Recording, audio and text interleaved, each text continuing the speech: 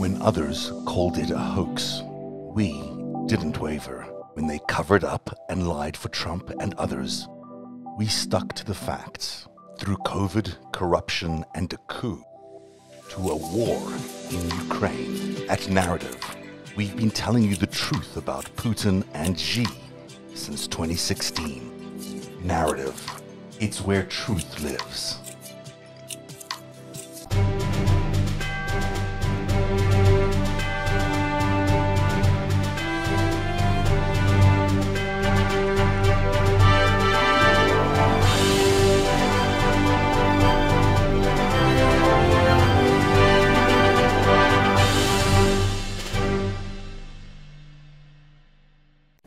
Hello, everybody. Welcome to Narrative Live on a Tuesday night at 7 p.m. on the East Coast, 4 p.m. on the West Coast. And Igor Shushko, I think I'm saying the name correctly, is our guest tonight. Igor, it's good to have you here. Thank you for joining us on the show.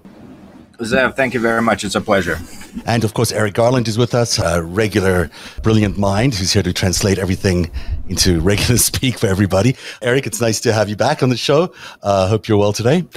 The only problem I have is I feel like I need to have a studio here that matches the grandeur of the opening sequence, of the opening titles. Same way sometimes, yeah. It's like we were conquering the world. I've got Squishmallows in the background here. I mean, so yeah, we can work on all that, but the reality of it is the content of the show is so important and so vital that it actually does match the opening, even with whatever look of a studio we might have.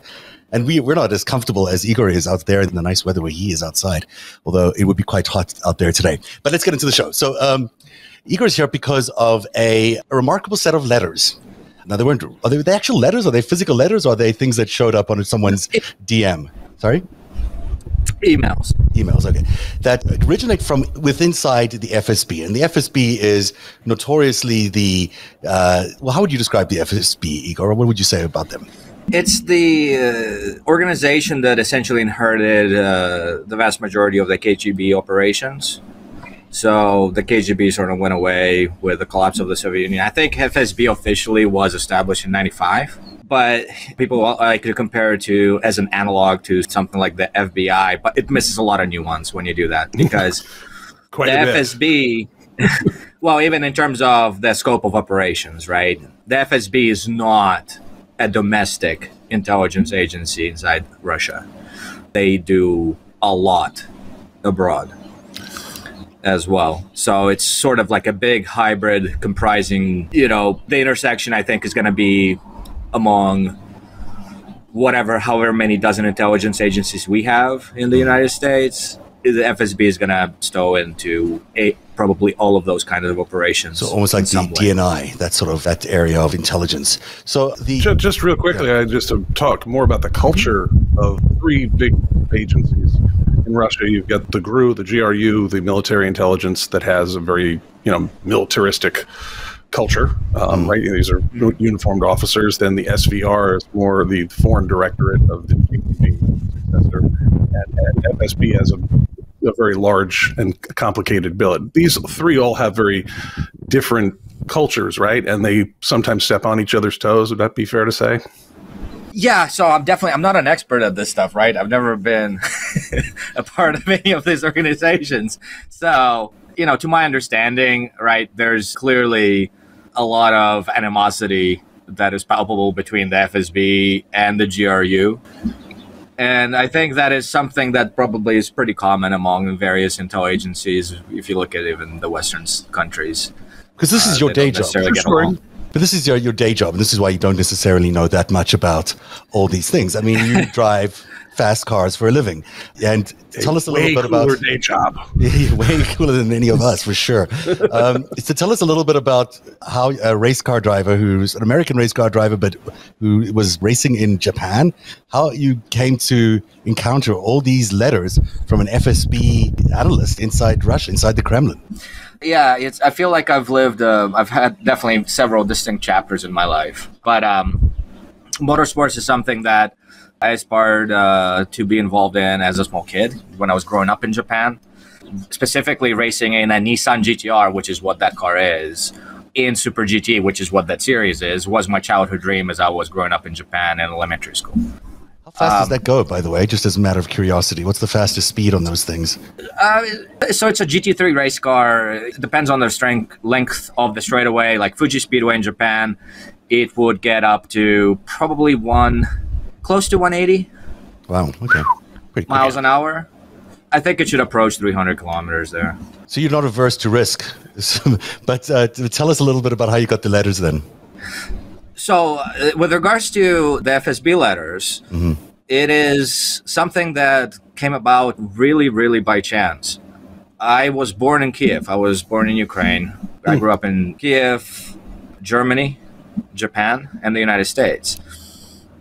And of course, I have family in Ukraine, and it is the country of my birth. And like everybody else, I was just absolutely shocked and astounded by this nonsensical invasion that started on the 24th of February. And given that I'm here in the United States, and as a result of various circumstances, it's not even a viable possibility for me to be going to Ukraine physically to try to help because of my other obligations. I was trying to just really think and figure out what I could do to help on an individual level. And I've never been active on Twitter before. I've had an account for a long time, but never did anything with it. And I had a lot of thoughts, and I began to write some of them on Twitter. And I think the big one that was quite impactful and at least provided a little bit of traction in terms of exposure was my own writing about how the West must come to grips that the Rubicon has been already crossed long ago. And this is not a war between Russia and Ukraine, and that is a war that Putin is waging against the entire civilized world. So I wrote that on March 1st and had probably 100, 150 followers. That just, my friends, when you set up an account, right? And I shared that as a reply to one of Garry Kasparov's very thematic tweets that he had posted.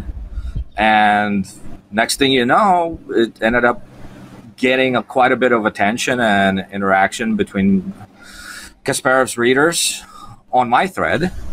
And that, I think, took me to, within just a matter of days, to about 800 followers. So I continued to just try to share some insights into where I saw my role in this situation was to try to share some insights into what is actually happening inside Russia, what it's like. Like one of the things I initially posted, that was an audio recording from inside a classroom in Russia. This was end of February, maybe even. Somebody had secretly recorded an audio inside a classroom that sounded like maybe late elementary school, early middle school. And the teacher was basically threatening the kids that they were going to be arrested and thrown into jail or prison with no name recorded anywhere if they talk about the war. So that was happening very early on inside Russian schools, right? This is the definition of the totalitarian system. And I thought those kind of things the West must know about to understand how Russian society actually functions, because it's all caricatures, right? You think vodka and pelmeni. So it was extremely just really by chance. I stumbled onto this very long post in Russian on Facebook that Vladimir Osechkin had made March 4th, might have been March 5th. The email is dated March 4th.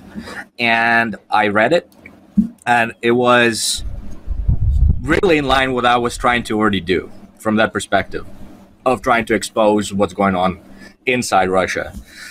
And that was that first FSB letter from the mole inside the FSB, Vladimir Osechkin's source. We are going to go to all the rest of this in just a second. I'm going to take a very quick commercial break. Hey, everybody, it's Zev Shalev here. It's becoming more and more expensive to buy groceries. And if you, like me, are trying to get all the nutrients and vitamins you need while still balancing your budget, it's become nearly impossible to get all the nutrients you need from food alone, especially on a budget.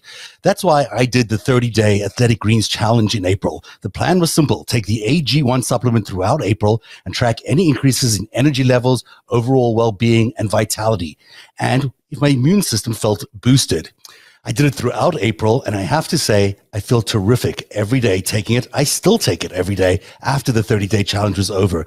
And the biggest fear that people have about green drinks is the taste. And I have to tell you that even taking it daily, drinking this drink every day, the drink tastes great every time. It's refreshing and tastes a little bit like a tropical drink. AG1 is engineered to provide all the right nutrients at just the right time. Whether you want increased energy or improved muscle recovery, they've got it covered. And because they care about your wallets too, AG1 will only cost you around $3 a day. To make it easy for you, Athletic Greens is also going to give you a free 1-year supply of immune-supporting vitamin D and 5 free travel packs with your first purchase. All you have to do is visit athleticgreens.com/narrative. Again, that's athleticgreens.com/narrative. That's the way we spell narrative, NARATIV, to take ownership of your health and pick up the ultimate daily nutritional insurance. And remember to go visit that site if you want all those free goodies attached to your order. That's athleticgreens.com/narrative, NARATIV. And we're back live with Igor Sushko and Eric Garland. We just found out about how you got those letters and that you accidentally stumbled upon them. And let's show everyone the graphic here showing you and where you fit into this chain of letters. So the Wind of Change is the name that is the mole, right? Is the FSB analyst or inside the FSB who wrote the initial letters. And then he was having a conversation with this guy, Vladimir Osechkin, who is a human rights activist, doesn't live in Russia, but is very familiar with sort of FSB activity because of his human rights work. And it's his letters his posts that you encountered, and then you decided to translate it from there. Is that a correct description of how all this happened? Yes. I think one thing that Wind of Change would take lots of issue with this specific graphic is the Ukrainian colors, right? Wind of Change is the Russian patriot. Okay. And I think from that perspective, right, there's nothing wrong with people loving their own country and wanting the best for their own country. But so, yeah, it was your logo, but I might have misunderstood how it was used. But nevertheless, that is the chain, at least of possession, at least of the knowledge about these letters. And so the letters are quite stunning. I mean, each one of them is more explosive than the next, but it sort of begins by analyzing the beginning stages of the Ukrainian war, where things were not looking good at all for Russia in those first. They're not looking good now either, of course. But back then, it was the idea of a blitzkrieg and a 3-day invasion of Ukraine had been floated as being what they were going to do. It was vastly unsuccessful. They just were not able to achieve that, and almost immediately they started blaming everyone inside the FSB or within the Kremlin. Everyone was blaming everyone else for the supposed failure. So that letter was the first one you translated, and it's the first one that came out. We're going to go into it in a little bit more detail, but tell us a little bit about that first letter and how it was received. It was quite dramatic. I didn't know what to expect when I read it in Russian, knowing immediately that I must translate it into English as soon as possible and publish it. The content is exactly what the Western public and the Western politicians needed. It filled that very big blind spot that the Western public had at the time and for many years and decades of the past about the real Russia under Putin. And so I knew it would be big from that perspective, but it was still exceeded, obviously, all expectations. One of the first people that decided to really endorse it was Alexander Vindman. He retweeted it telling everybody that they must go read this. It took the entire world by storm. So just on Twitter. Yeah. And it was translated into probably a dozen languages really quickly. And current and former diplomats, ambassadors, current and former parliamentarians from all over the West and like even Japan were sharing and discussing this information. Yeah. So that first translation, that just the first letter, garnered within a matter of days, about 30 million impressions on Twitter. Wow, it's a lot of impressions. I'm going to read some of this. I can't read the whole letter because it's quite long, but let me read some of it, and you guys can give us your analysis afterwards. It says here, I've hardly slept all these days, at work at almost all times. I have brain fog, maybe from overworking, but I feel like I'm in a surreal world. The Pandora's box is open. A real global horror will begin by the summer. Global famine is inevitable. Russia and Ukraine were the main suppliers of grain to the world. This year's harvest will be smaller and logistical problems will result in a catastrophe. You say, in your commentary here, you disagree with all of that, so we'll talk about that in a second. He goes on to say, I can't say what guided those in charge to decide to proceed with the execution of this operation, but now they are methodically blaming us, FSB. We are being scolded for our analysis. Recently, we have been increasingly pressured to prepare more reports. All of these political consultants and politicians and that powers that be are causing chaos. Most importantly, no one knew that there will be such a war. It was concealed from everyone. For example, you're being asked to analyze various outcomes and consequences of a meteorite attack. Your commentary again, this is referring to most likely the West's sanctions. And he goes on to say, you research the mode of attack and you're being told that it's just a hypothetical and not to stress on the details. So you understand that the report is only intended as a checkbox and the conclusions of the analysis must be positive for Russia. Otherwise, you basically get interrogated for not doing good work. So you have to write that. We all have necessary measures available to nullify the effect of a given type of attack. We are completely overworked, but then it turns out that the hypothetical has turned into reality, and the analysis we've done on the hypothetical is total trash. We have no answer to the sanctions because of this. No one knew there'd be such a war, so no one was prepared for these sanctions. It's the flip side of the secrecy. Since everyone was kept in the dark, how could we prepare for it? I mean, that is pretty stunning to hear true about the way the FSB was thinking. That's pretty stunning. Go ahead, Eric. Well, speaking as an intelligence analyst who is a sadomasochist who apparently chose this profession because I like telling people things they absolutely do not want to hear and upset. Or as I like to say, I've been thrown out of more boardrooms than you've probably ever been in.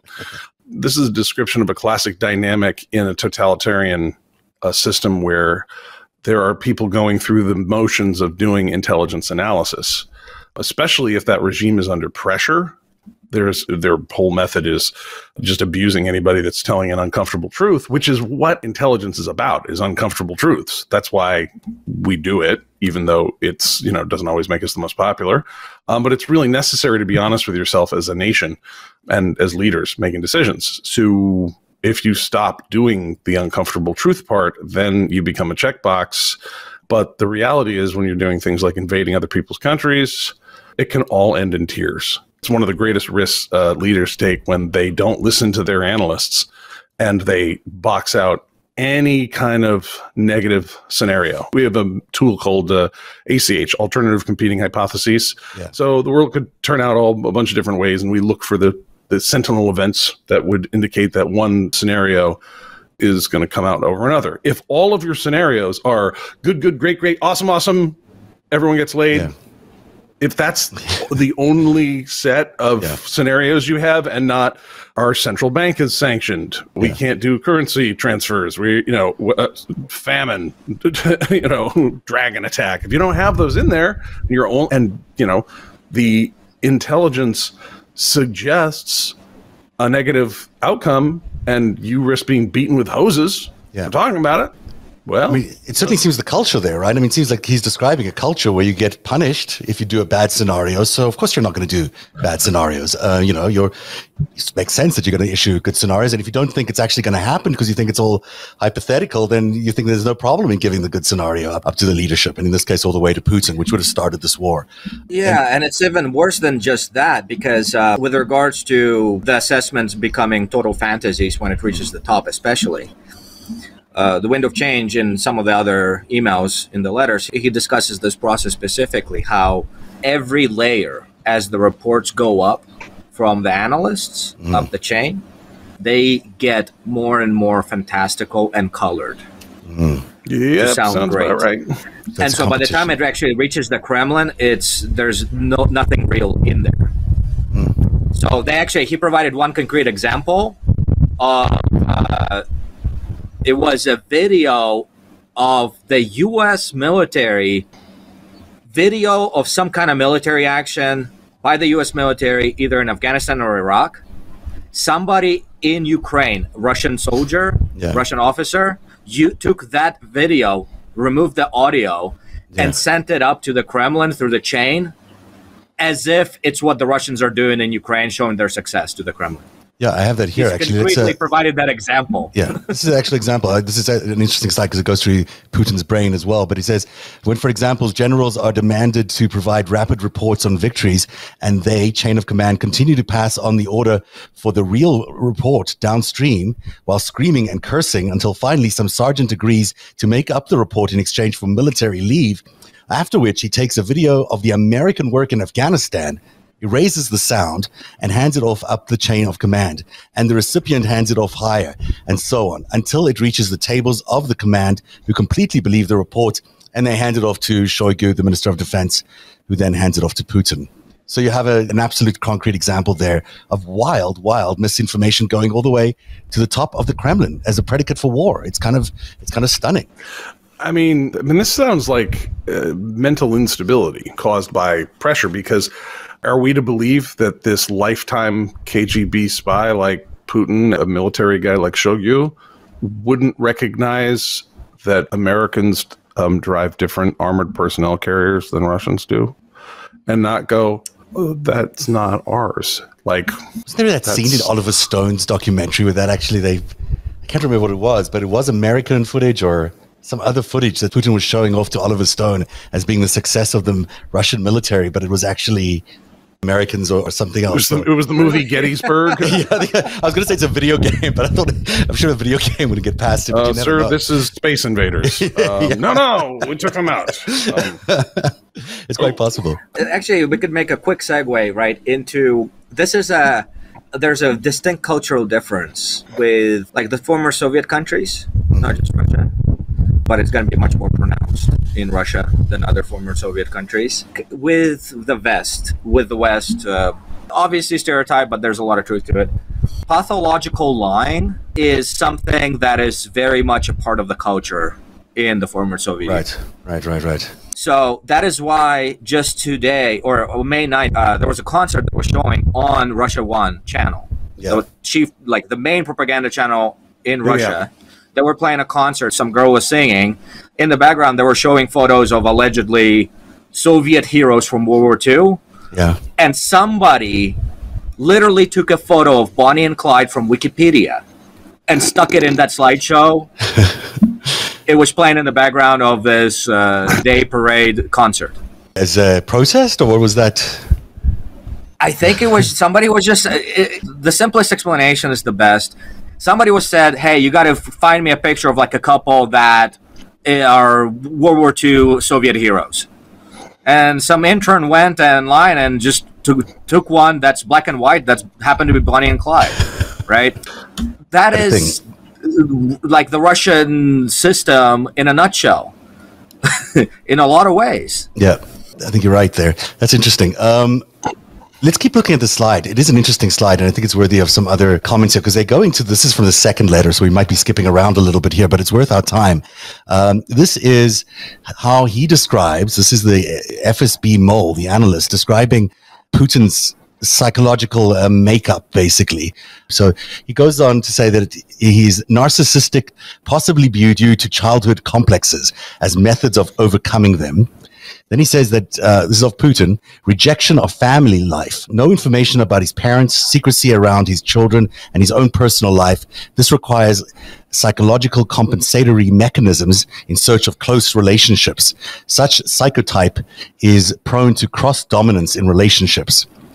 3, he says he tries to surround himself with the type of people whom he respected or feared in his childhood psychotype, over whom he now has power. And number 4, he has the strongest psychological resistance of personal responsibility for difficult decisions. Putin is psychologically incapable of refusing with justification an offer from his closest circle. But this also leads to the conclusion that he does not guarantee anything to anyone by saying yes, because to guarantee is to take responsibility. He goes rather for, you yourself are to blame if you failed. I've shortened that a little bit, but this is a pretty good analysis, I would imagine, of Putin. Eric, this is sort of standard doing in this situation. If you're an FSB officer or someone on the outside, pretty strange for them to be doing it about their own ruler. I mean, he's taken his life in his hands, to do this kind of a thing. Mm-hmm. So, Igor, do we know who the audience was for this? This is somebody trying to communicate to the outside world, not necessarily an internal analysis of domestic security. It's not an intelligence product. This is more of a letter to a friend kind of a thing. Right. So the intended audience of this, Wind of Change sent even that first FSB letter, right, the big one from March 4th, and the subsequent ones, there have been now 19 over the past 2 months. The intended audience, and this is not my assumption, okay? Like, I know for a fact that's who the audience is. It's the Western public and the Western politicians. But it was sent to Vladimir Osechkin, and he's based out of France, right? Right. It's for Vladimir to publish. Got it. Okay. So, right, there's people ask, like, well, why doesn't he just, like, contact the CIA or other ICs around the world? Well, how do you know FSB is not in contact with other ICs? They are. The public deserves to know a lot of this stuff, too. That's the thing, right? And so the content in all this stuff, right, even like the psychoanalysis of Putin, it's just a little bit more of a curiosity, right? It's probably very much in line with what the ICs would have on Putin, but there's no reason this stuff should be secret. Yeah, but it's certainly interesting to see him being described as someone who will not take responsibility for anything in sort of this complex narcissistic disorder. I mean, that's certainly... in terms of handing him on the way out of a war or handling him into the war, you'd want to be careful about him feeling like he's holding responsibility for any of this. You go, in other words, all this contention about him needing an off ramp, as people have been saying, might be actually quite suited to his personality type, that he does need some sort of victory at the end of all of this in order to find a way out of this. Well, that's not going to happen. But with regards to this last point, right, I remember there were some confusion. A lot of readers were trying to understand, like, what does this mean, this point number 4? Mm-hmm. And to really, like, best way to provide an example. One, say, Shoigu goes up to Putin and says, I want to paint your house red. And some other guy, like Bordnikov, whoever, goes up to Putin and says, I want to demolish your house. Putin is going to say, yes, yes. And then one guy demolishes Putin's house, and now Shoigu is stuck like, I couldn't paint your house blue because it's gone. And Putin is going to say, it's your fault. It's your responsibility, right? Right. So, like, any kind of contradictory agreements that he would make with his subordinates when they have an ask for him, it's everybody else's responsibility. He doesn't care that there's an actual contradiction in real life with him accepting all these different offers. Right. He's just saying yes to everybody. Interesting. That is really interesting. It's not only, I mean, that's very consistent with narcissism if it rises to the level of a personality disorder, but also when somebody in that kind of position who has that kind of pathological narcissistic tendency is under extraordinary pressure where there is no way to get what's known as narcissistic supply. If you have any familiar with narcissists, they don't need supply from everywhere, but they need something in their life telling them that they're superior and that they're in control and they're dominating other people. It doesn't have to be the whole world, but it can be, it has to be at least, a few sources of this. And if they're robbed of that, they get very, very destabilized very quickly. And I would think that's quite a bit, even more so if you are the dictator of a large world power who has created this whole system and, has succeeded in it. And now it's collapsing and it's going to keep collapsing. And there is no place to get any happy news. I guess you just have to demand happy news. It comes from somewhere.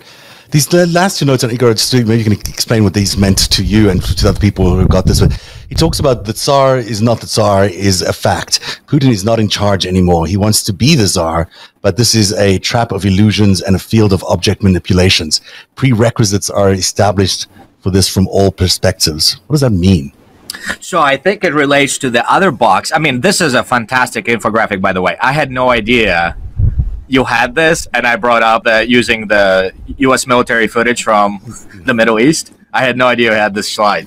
So prepared. The left bottom, we should read that. There are serious discussions about how Putin is lately absorbed by finding mystical meanings, from numerology to the shaman somewhere up north. Can't say anything concrete, doesn't fit into any analysis. Right? Actually, it fits into analysis, all right. You get, if you're looking for positive vibes and they don't come anywhere else, now you got to go to Bigfoot, man. You got to go to angels, and you got to Rasputin. You get me a guy with a long beard and robes, and bring him in, sit him next to Shoigu. God, that's really interesting. It does sort of fit into that. Yeah. Right. And so the big statement here, right? The Tsar is not the Tsar. That is unambiguous. Putin is not in charge, right? We got to break it down a little bit. Putin thinks he's in charge, but he's been manipulated. And Wind of Change suspects that it's not like a bureaucratic type of manipulation that people can write this off to where, you got advisors and they're telling you what to do kind of thing. Not that. He means specifically there's somebody in the shadows that is pulling the strings and manipulating Putin to make Putin believe that it's Putin's own will and wanting to do something when in fact, he's being psychologically played to make him think that that's what he wants. Yeah, interesting. And so somebody has that control over him. Right. Is he talking about the people in the Kremlin or the heads of these intelligence agencies, or is he talking about other forces? Is he talking about China? Or is he talking about... There's no way it would be any of his subordinates. Yeah. In my view. Yeah. I don't think it's like Shoigu or anybody else. Yeah. It's not it. Yeah. I have the answer. Yeah. I know who it is. Who? Kanye West. I said it. Fight me. Prove me wrong. Yeah. It is Kanye. There are people around him there's a ton of candidates. Like, there's a guy that is like a carbon copy of Rasputin that's running around that's been very influential on Putin for a long time. He's an academic, a crazy ideologue that wants to restore the Soviet Union. I can't remember his name. Starts with a D. Dugin? Yeah, Alexander Dugin. Yeah, and he does have kind of the. He's got the look. He's got the look. And what was he? After Trump won, it was like Sofia Nasha, and then it's like Washington Nasha. It's like, well, that means Washington's ours. Sofia, Bulgaria. What is it? Chisinau, Moldova. It's like Chisinau, Nasha. Sofia, Nasha. Washington, Nasha. That came out of Dugin. He's a creepy guy. I see some of his stuff on TV snippets we get sometimes. He's a pretty out there thinker. Back to this original... But with that regard, he's right. That's what happened. It was right. We weren't happy about it here. You might have seen, if you go back through earlier episodes of this show, we did notice. I can only imagine, yeah. There's two major threats that are contemplated in these letters that I think are really challenging everyone in the world right now. One is this potential nuclear threat that might show up. And the other one is famine. We're going to go back to famine in a second. But here's what he says about the nuclear threat. And I might be reading these a little out of order, but here we go. Governance always goes astray from mobilization. And just imagine you can sprint 100 meters, but try that in a marathon. And so with the Ukrainian question, we lunged as if we're going for a 100-meter sprint, but turned out we'd signed up for a marathon. And this is rather a brief overview of the current events. To offer further cynicism, I don't believe that Putin will press the red button to destroy the entire world. First, it's not one person that decides, and someone will refuse. There are lots of people there, and there is no single red button. Second, there are certain doubts that it actually functions properly. Experience shows that the more transparent the control procedures, the easier it is to identify problems. And where it's murky as to who controls what and how, but always reports full of bravado, is where there are always problems. I'm not sure that the red button system functions according to the declared data. Besides, plutonium fuel must be changed every 10 years. Third, and this is the most disgusting and sad, I personally do not believe in Putin's will to sacrifice himself when he does not even allow his closest ministers and advisors to be in his vicinity. Whether it's due to his fear of COVID or possible assassination is irrelevant. If you're scared for the most trusted people to be near you, then how could you possibly choose to destroy yourself and those dearest to you? Conditional deadline is June. Conditional because in June, there'll be no economy left in Russia. There'll be nothing left. By and large, next week, there'll be a collapse in Russia to either of the two sides, simply because the situation cannot remain under current conditions. That's a pretty good analysis on why the nuclear threat isn't so much of a threat. Yeah, it's really good. Yeah. Because that was March 4th. Yeah. And it's fresh. Anybody refer to, well, what what did this with Trump? What if he wants to fire nukes and pushes the button? It's like, well, you mean get the day's codes that he received, that morning with the nuclear football he has on his person at all times for that 24-hour period, that he would then use the football, which is actually just a phone back to the Pentagon, to call Stratcom and then engage an operational plan. It's not a button. It's, nuclear missiles, turns out, quite complicated. And yeah, if you don't swap the fuel out, you got a problem with things going places. And to loop this into what we were just talking about, where only good news goes up, that doesn't, if you can't take a little bad news or something, what if it's like, our readiness and lethality has been compromised in our strategic nuclear missile arsenal? If you're not allowed to say that, then it's hard to get some extra budget and manpower in to make sure your stuff works. Right. So they might not work. The nuclear arsenal might not work. Fuel may not have been replaced. Who knows what it is? It may not work. There was a scandal just recently, wasn't there, Igor, about a sort of a corruption scheme inside the military, where another reason maybe they're not getting a full picture of what they have on the ground is because a lot of the budget has been siphoned away by corrupt leaders, which wouldn't surprise one, but it seems like a pretty good idea of what might be happening. Yeah, so just with Shoigu, so this is something that Vladimir published with his sources, and I translated. Very concrete, specific information. There's a person that defected from Russia that Vladimir had been hiding in France. Now he could finally come out to the public. Vladimir published a hours-long interview with him that was recorded last year, but he could only publish it recently. And this is a person that used to be in the Russian security services, who headed one of the shell companies that Shoigu and his deputy Ivanov and another guy, the older guy, they're his deputies in the Ministry of Defense. They use these shell companies to steal in excess of 3 trillion rubles. Wow. So that is, 38 billion at the current exchange rate, $38 billion.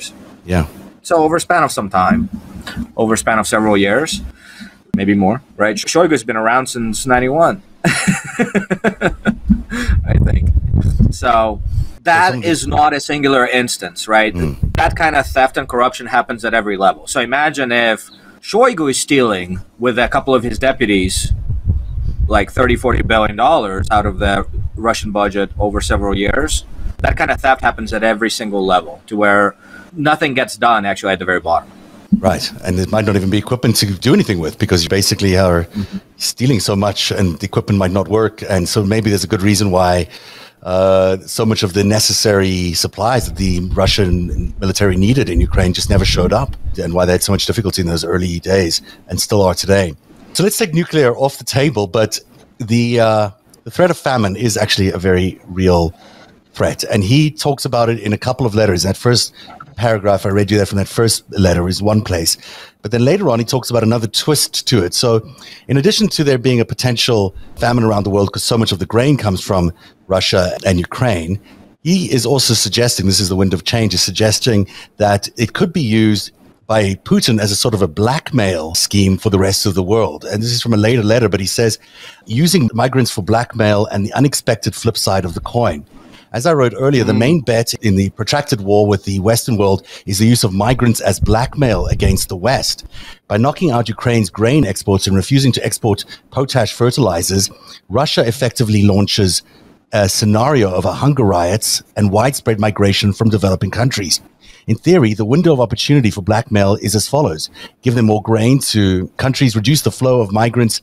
Naturally, all this could be in response to mutual concessions from the West. But already we are facing opposition from the West. Almost all developing countries have taken a neutral position in the war with Ukraine.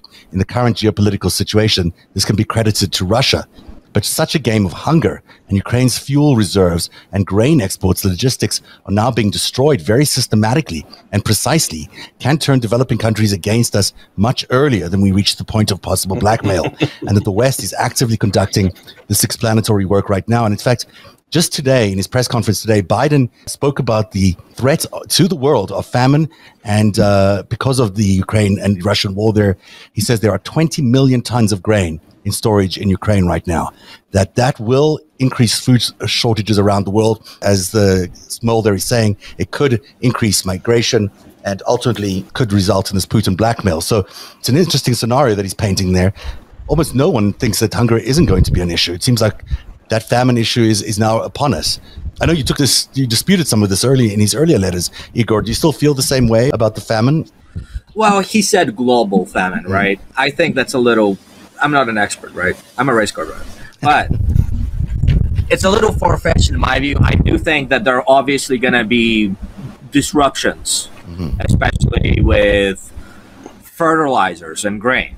So fertilizers, Russia is a big fertilizer exporter even to the US. So there will be consequences to the global food supply. But when you take grain, correct me if I'm wrong, I think Russia and Ukraine together are responsible for maybe 25% of grain production worldwide. I think so. It could be as high as It's 50, not, but it's a lot. I don't think it's anywhere close to 50. Okay. I think it was about a quarter. And so, yes, there's going to be increase in food prices. There's going to be search for alternatives, alternative supply chains, alternative foods. I mean, a lot of the developing world really relies much more on things like rice rather than bread. And I think there could be potentially, there's going to be some suffering, but it's not going to be a global famine, in my view, at least. Eric, do you have any thoughts on that? Yeah, I mean, it's going to be disruptive. You know, it's really going to disrupt the sanctions there. Are going to disrupt Chinese agriculture, because it's not just that they're not going to give us potash and from our friend Dmitry Rybovlev, but you know, China will end up getting sanctioned similarly if it doesn't keep the regime isolated. They depend very heavily on fertilizer from Russia. So that could affect, crop yields in China, which is a country that is very sensitive to that kind of thing. Like, when you have 1.2 billion people, you're only so many missed meals away from chaos on a very big scale there. We should talk a little bit more about China in a bit, because I think it is really interesting. But before we leave this, the other factor here is just inflation.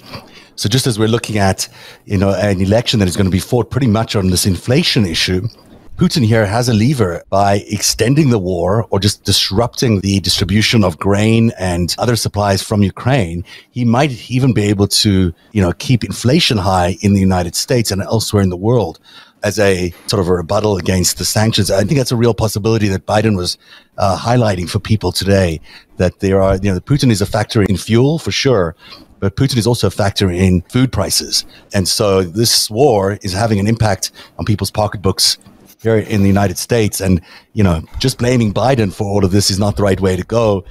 Clearly, there are global forces beyond his control here, including this massive war that will drive up prices in the United States and lead to shortages and migration. Let us not leave out the role of price gouging under this narrative, though. Right. Because you have the Longshoremen's Union and the truckers who have been slowing down supply chains for multiple reasons. Let's not forget, there's also a huge crackdown on drugs and organized crime, particularly under Biden and Merrick Garland. And there's a bunch of people who are in the logistics businesses who might, in addition to their sacks of grain, might be moving cocaine and children as well. And they would like to go back to a Trump-based world order. And the mobsters would. I think you're right. I think that this price gouging is a huge factor. The fixing around these food prices, massive issue for people. And those are the kind of factors that, people don't understand, and they get to the supermarket aisle and then try to figure out what their bread is so expensive. But in reality, there are so many forces that go into that, which are just, beyond the control of any government, but certainly beyond the control of any consumer. We've got a little bit of time, unfortunately, left. I thought this was going to go quickly, but boy, has it gone quickly. I want to talk about two other things, and one is the future of Putin directly, Igor. In these letters, it certainly seems like the world is out to get Vladimir Putin, but also internally. I mean, it seems like there's a lot of tension inside the Kremlin as different forces are fighting against each other, each trying to blame each other for things. But on the way, there's a real potential that Putin is going to be suffering a palace coup of some sort, because, he started the war that no one really understands why. Putin really, he has no way out. He doesn't have an off-ramp, and he will not have an off-ramp. The only people that can do anything about Putin at the end of the day is the Russian people. I don't just mean like Russian like regular babushkas and civilians. I mean, Russian people, inclusive of everybody, including his mafia, the oligarchs, including the military command, the intelligence security services, right? Everybody, overall, the entire Russian people in that sense. He's stuck right now. So, for example, you saw there was a lot of talk that was, in my opinion, it was completely nonsensical, that Putin was going to announce general mobilization on May 9th. Of course, it didn't happen. It can't happen, not because Russia doesn't have enough weapons. Like, they don't care about that. They will end up with enough weapons anyway. They can bring out stuff from the 70s, whatever. Like, the military command in Russia doesn't care about equipping the soldiers. But if you have hundreds of thousands of bodies, they will still do plenty of damage. And if half of them die, they don't care either, as far as Putin is concerned. That's not a reason not to call for general mobilization. The big reason not to call for general mobilization is because that is going to drastically accelerate his overthrow. There is going to be a no way out situation at that point. So you will notice there's a lot of, so far it's very disorganized, but I think with time it's going to get better and better. Inside Russia, all this conscription office is getting burned down all over the country. I didn't know that. Yeah, that's interesting. Ooh. I've been noticing you've been pointing out all these other fires taking place at plants that produce weapons and... Yeah, I mean, that is not like, Ukrainian James Bonds doing that stuff. Right. That is the Russian doing it inside who don't want this world. And so that Putin built for them. And with regards to conscription offices, something that should be pretty insightful is there's a specific purpose for it, which is, and you'll see in these videos, it's young guys doing it, right? It's the local guys. It's not some kind of organized attempt by the foreign intelligence services like the FSB always likes to place blame on.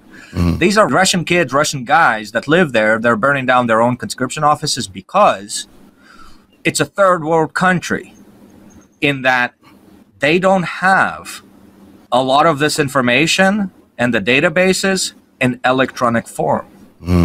Interesting. So the files are paper. So if they burn down these conscription offices, you can't call for general mobilization because you don't know who to call. Granted, you will be able to rebuild that list in over time, but this is what will cause that's interesting. Delay. Yeah, that is interesting. This is right, and this is an insight. And again, this stuff is public. Obviously, this is a public interview we're doing. Just the other day, I was talking to a person who was conscripted into the GRU Spetsnaz. Which is great. I didn't even know that. Yeah. So they conscript like very athletic, healthy, intelligent men into the GRU Spetsnaz. Wow. So it's not a contract. It's not professionals. Wow. He was conscripted into the GRU Spetsnaz over a decade ago when he was younger. He's the one that told me about this purpose of the conscription offices getting burned down around the country. Because I didn't think of that either. It makes sense. You go like, duh. Yes, of course. But he is against this war. He is against the Putin fascist regime. He's against all of this. He's another Russian patriot. He wants Russia to succeed as a country. He wants the Russian people to succeed as a society. There are a lot of people like that. Right now, they're still in those early stages to where he doesn't know what he can do to help, but he's ready to do anything. I asked him, because he's been outspoken about it. He's been public about it. I'm not going to mention his name here because it might be actually seen, but he has been public. Right. So I asked him, aren't you scared that you're going to get captured? And he said, if it happens, it happens, but I can't just keep silent, can I? So, Igor, are you familiar with a man named Alexander Litvinenko? I am familiar as far as what's been in the news, yes.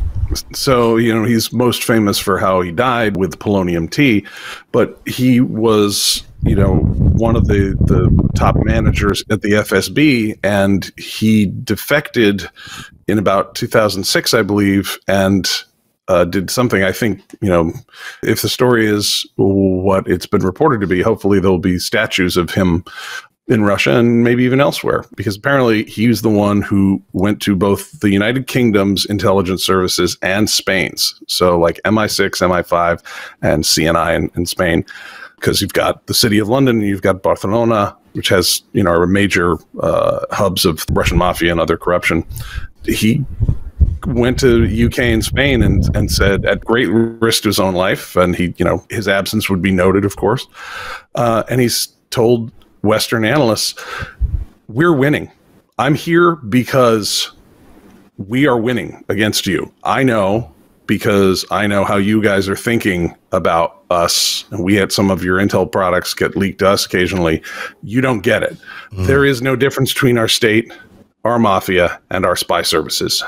And you've got your spy guys, your spy catchers looking for spies, and your organized crime guys looking for mobsters. And we are cleaning your clocks. We are beating you everywhere, to the point that it scares me, because I know some of the guys I work for, I don't want us to win with this crew. And I think he was a Russian patriot. I think he was afraid of that group winning. I don't think he loved the UK or loved Spain and, wanted the United States to take over the world or anything. I think he was happy, But he's like, if the story is true, it seems like he saw to the future, and it's like, yeah, we're winning now, but either we win entirely and the world goes to hell, or this, we're so aggressive and we get caught and the world will turn against us. And I think that's the scenario we're living in now. Yeah, look at what's happened around the world, around all these Western nations since Litvinenko died. I mean, every single country there's going to be just golden examples of great successes by the Kremlin, by Putin's mafia, of subverting all of these democracies. Yep. Just in the past 10 years. Yeah. We're still in it today. And we've been just sleeping. Yeah.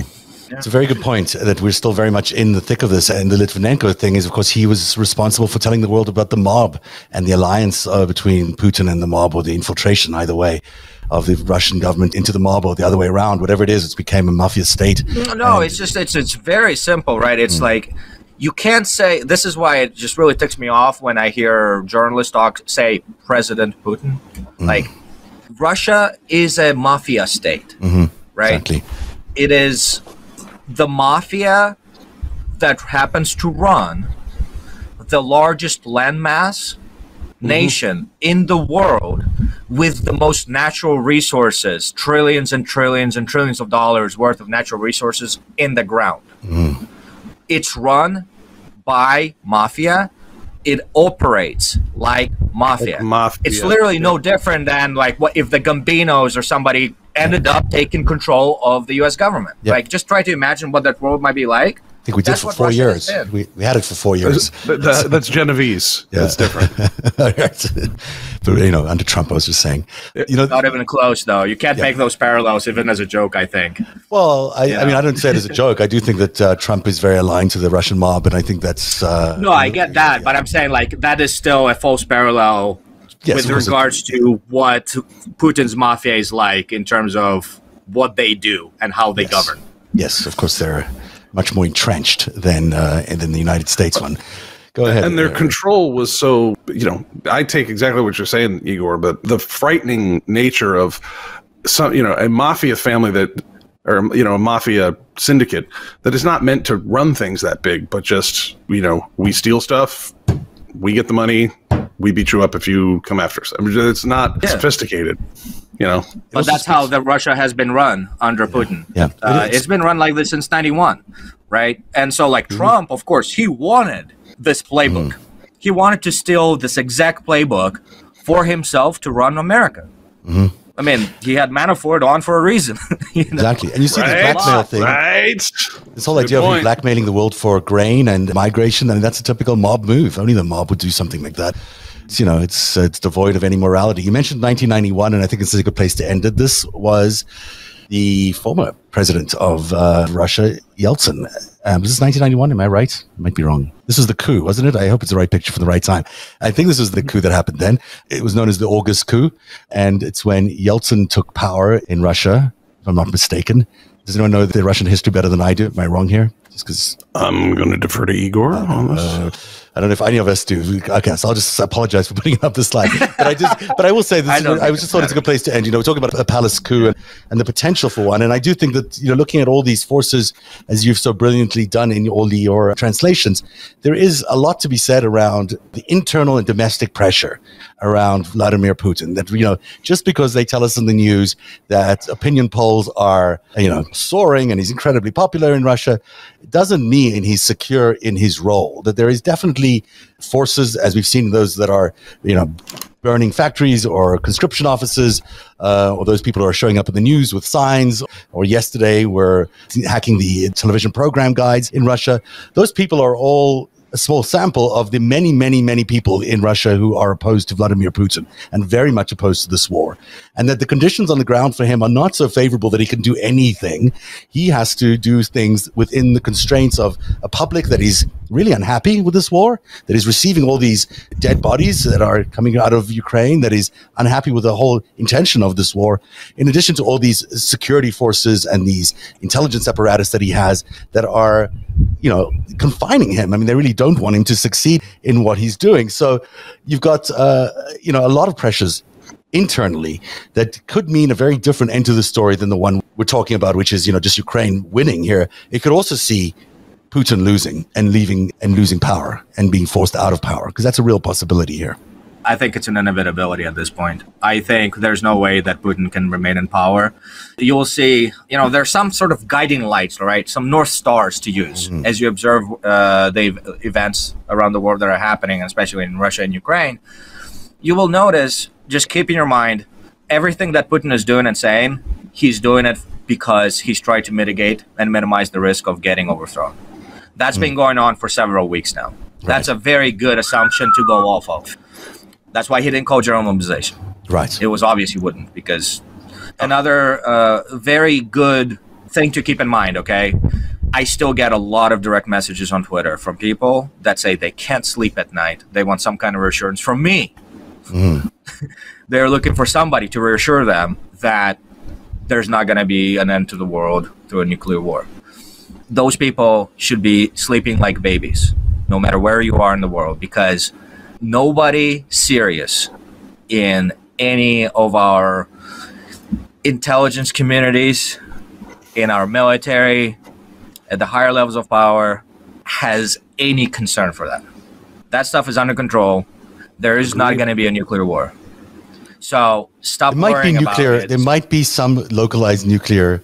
I mean, that's GNI, Avril Haines today in front of Congress today again repeated that there is a possibility that something like that could happen. I mean, I don't want to just be unfair with the audience. We can't rule it out. It might not be super likely, but she said in her words, if he feels like he's losing the war, then a nuclear possibility is a real possibility. And that's got to be true. I mean, we just don't know. I don't think it is. I don't think that's good. I like your version of events better. Trust me. But if you get into the details of it, it's just not a possibility. That's not how these levers get pulled.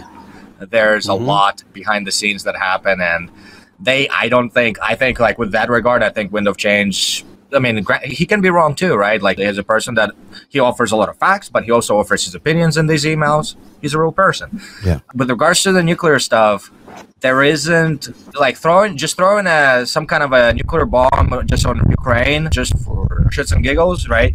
It's not going to accomplish anything, which he said it's not going to accomplish anything.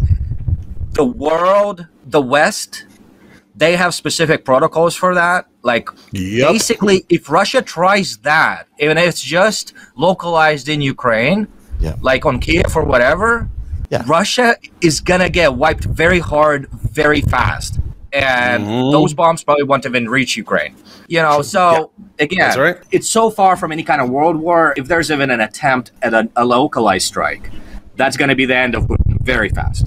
Yeah, and we would know. And they know this stuff. As you point out, we would know this stuff. Yeah. And the analysts know this, and, they're not being emotional here. They're looking at, I think, by the way, you are a better intelligence analyst than I am at driving 180 miles an hour. So, I understand you're coming just as a concerned citizen, but, hats off. We could fit you in a cubicle somewhere. I know it's a very glamorous offer. I know, compared to your current environs. But I think this is just, if I put purely my analytical hat on, this seems a very coherent analysis from everybody involved. And I think Putin's days are numbered, and he knows it, and it's going to get disreputable. And hopefully the various intelligence communities and other diplomatic services are already working with Russia's actual patriots. And hopefully when this threat is from these mobsters and madmen are mitigated, that we can get back to a world brotherhood and supporting each other. We have to leave it there because we are taking a little bit more time than we expected to tonight. But Igor, everyone should check out your feed because it is full of really important information. It's a constant update of what's going on from inside. Tell people where they can find you on Twitter. So on Twitter, it's just my full name, Igor Sushko. Okay. Same exact for my website, right? You can go to igorsushko.com. You can read all the FSB letters in full in article form instead of just Twitter threads. Yeah. So they're great, by the way. There's a lot of ways. It's good reading. There's a lot in there. I mean, boy, it's a lot of facts and details. You really will enjoy if you like these kind of things.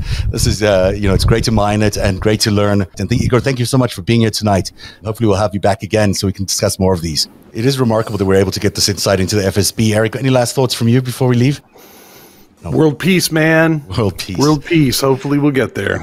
Eric can be found at Eric Garland on Twitter and also at the Game Theory podcast. Thank you very much for being here tonight, and thanks to our patrons for supporting us. And if you want to be a patron, you can join us at patreon.com/narrative. Every cent goes to making the shows that hopefully make the world better informed about what's going on. Have a good night, everybody. Narrative is made possible by viewers like you. Join today and support truly independent journalism at patreon.com/narrative. That's patreon.com/narrative.